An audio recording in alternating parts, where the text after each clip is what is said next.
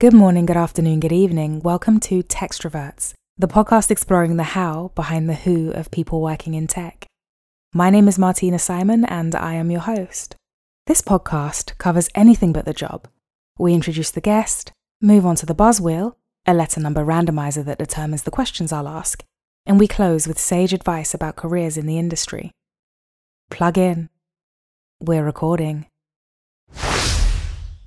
Every week, fellow Textroverts and listeners, I pick the brain of somebody working in tech. I love this industry. I've been in this industry a long time. I love getting to know people. I'm going to hand the mic over to my guest of today, Yann.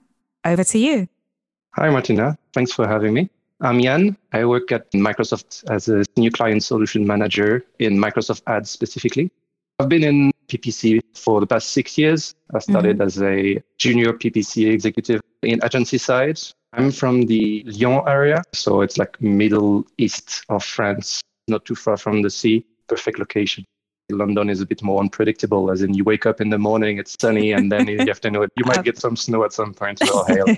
I'm so excited to talk to Yann with all of the things happening in AI, etc. However, let's park that and get into these questions. Listeners, to remind you, we have a bank of 520 questions I like to call the buzz wheel. The wheel is proverbial. Yann gives me a letter between A and Z, of course, and a number between 1 and 20. There are 20 topics and 26 formats of question. Yann, let's kick this off. A letter and a number combo, please. T2. 2 is the topic of travel, the Bermuda Triangle. For the listeners who may not be aware, the Bermuda Triangle is bounded by the southeastern coast of Bermuda and then the Greater Antilles. There's a mystery that people have been trying to solve for years and years. Unexplained modes of transport going missing. It's subject to frequent tropical storms and hurricanes. Some people write it off and they say, the ship will turn up somewhere. And of course, it never does. Some people are really into it as a conspiracy theory. And I'm in that second camp of people. But Yann, I would love your theories on this area of the world. I like the idea of it. I've actually watched many videos on the subject. YouTube, conspiracy theories. I love it. I've actually seen videos debunking it. If you track the number of boats that disappear at sea, you'll see that the Bermuda Triangle is quite low on the scales of things, and that there are other parts of the world that have many more crashes. I hear you. So that we might romanticize the Bermuda Triangle, but actually I think there is a part of it. He's right, ladies and gentlemen. The first thing that came up said, despite its reputation, the Bermuda Triangle does not have a high incidence of disappearances. Exactly. They do not occur with greater frequency than any other comparable region in the Atlantic Ocean. Why is it so big then? It probably was more famous in history and then became like fantasies as a point of failure for all those boats and planes. And that's why we find it mystical, I guess. I love that you mentioned earlier that you sometimes get stuck in a YouTube rabbit hole looking up conspiracy theories. I do as well. What are some things that you found on YouTube that have really got your mind going? The latest one that I thought was the most interesting was not on YouTube, it was on Netflix. I cannot remember the name of the guy, but he is like a journalist that is going after what archaeologists think as primordial knowledge. It cannot be untrue. He showed loads of examples that the first humans with technology appeared much before what we think and what the archaeologist community thinks. Graham Hancock's Ancient Apocalypse. Yes, everything that happened before the Big Freeze. Human civilization and kind of like what the actual facts are. I like these things when they have the stats and dates to back it up, not just when it's theory. Did he uncover anything that you as the sort of viewer went away learning? I guess like in a lot of ways, proof can be also a theory.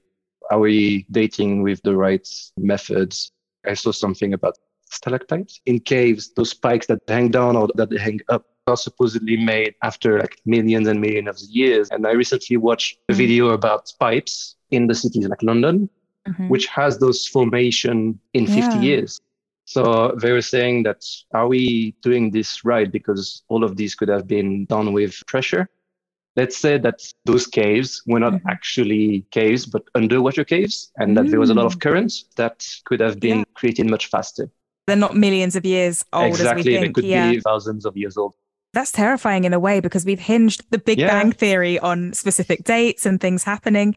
With AI and just everything we're finding out about the world with more knowledge, we could probably uncover things that completely disprove humankind. I want to know if we actually went to the moon. I've tried to dig into that so many times. Why was the flag blowing? There's no air up there. I don't know if in our lifetime we'll uncover it, but maybe with ChatGPT or Bard, we'll find out. Loved going down that rabbit hole with you there, Yann. Can I please have another letter and number combo? M17. M17. Okay.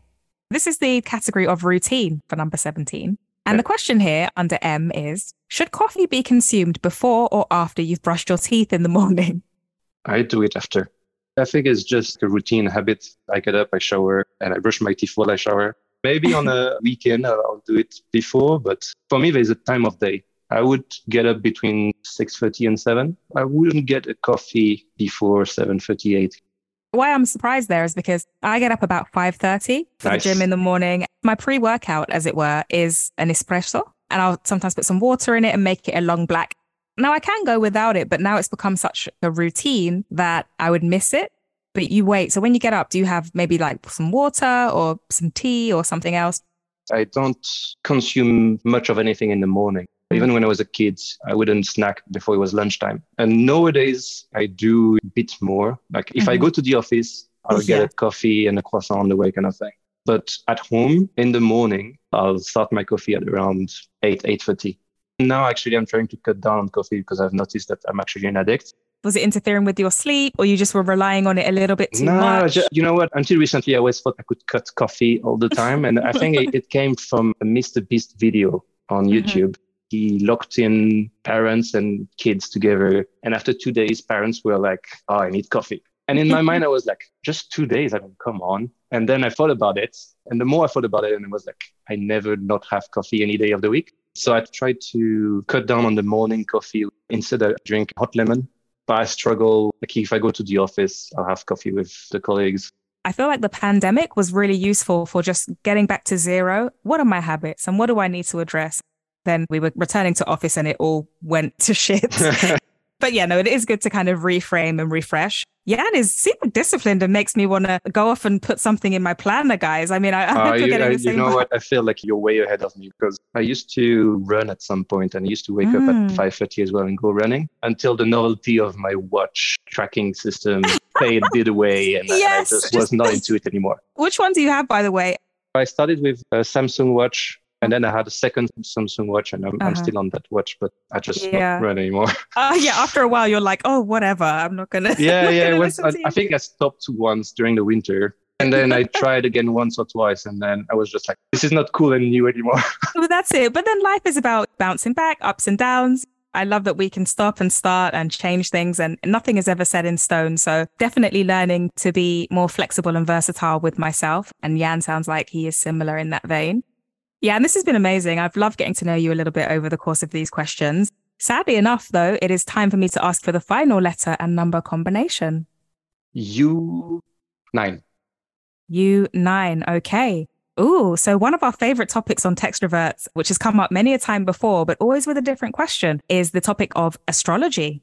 The question here is, who from popular culture would you guess had the same star sign as you without knowing? So this depends very highly on whether you're into zodiac signs and astrology. What star sign are you, Yann? I'm a Cancer. I don't know much about astrology itself. Okay, so you know your own personality, you know what you like, you know what you don't like. Let's flip the switch here. Any personality types that you specifically do not get along with? Yeah, I mean, I'm not particularly keen on the likes of people like Trump. You better hope he's not a Cancer. Let me have a look. Oh, he's a Gemini. Elon Musk is a Cancer. Do you relate to Elon Musk at all? No, I think he's a pretty shitty person, but there's no denial that he's a genius. This is such a polarizing answer because I really respect SpaceX, Tesla, PayPal. I don't like what he did at Twitter, but I understand he has strong business acumen, so he knows what he's talking about. And one could argue that Twitter is still operating as a business model with everything. I was just reading about it yesterday that he cut more than 50% of the employees and still went fine. Painful. So there's something there that has to be said, really. That's it. As a man, he's not someone that you... Yeah, I think he's the kind of person that expect everyone to be like him, which is not inclusive. And obviously, like, if he wants to sleep at the Tesla factory with the Tesla employees, then good for him. But don't expect people with family to do it kind of thing. That was awful. Those pictures of mattresses in the offices and people are like, I don't want to give anybody from where I work or where you work ideas. No, no. So let's move on. Yann is definitely not like Elon Musk. He's a great guy. Elon Musk is questionable. We're at the juncture in the podcast that I like to call sage advice. For the listeners to refresh their memories, I ask the guest to give us something that has helped push them along that they could share back to you to help inspire you. So Yann, would love to hand the mic to you for your sage advice, please. Being curious and don't get stuck behind the imposter syndrome. When I started as a PPC executive, I used to very much doubt myself. And I think curiosity is where you meet your goal of beating that syndrome. If you're curious enough to actually go beyond what is asked of you, whatever time you have during your workday that you're not working, research what you're actually doing, because that's how you're going to learn. And then you'll be at a point where you forgot that you ever had that syndrome. Yann, you're the perfect textrovert. Thank you so much for spending this time sharing your story and letting us get to know you. It was a pleasure. I had a blast. Amazing. And we'll leave it there. Thanks, Yann.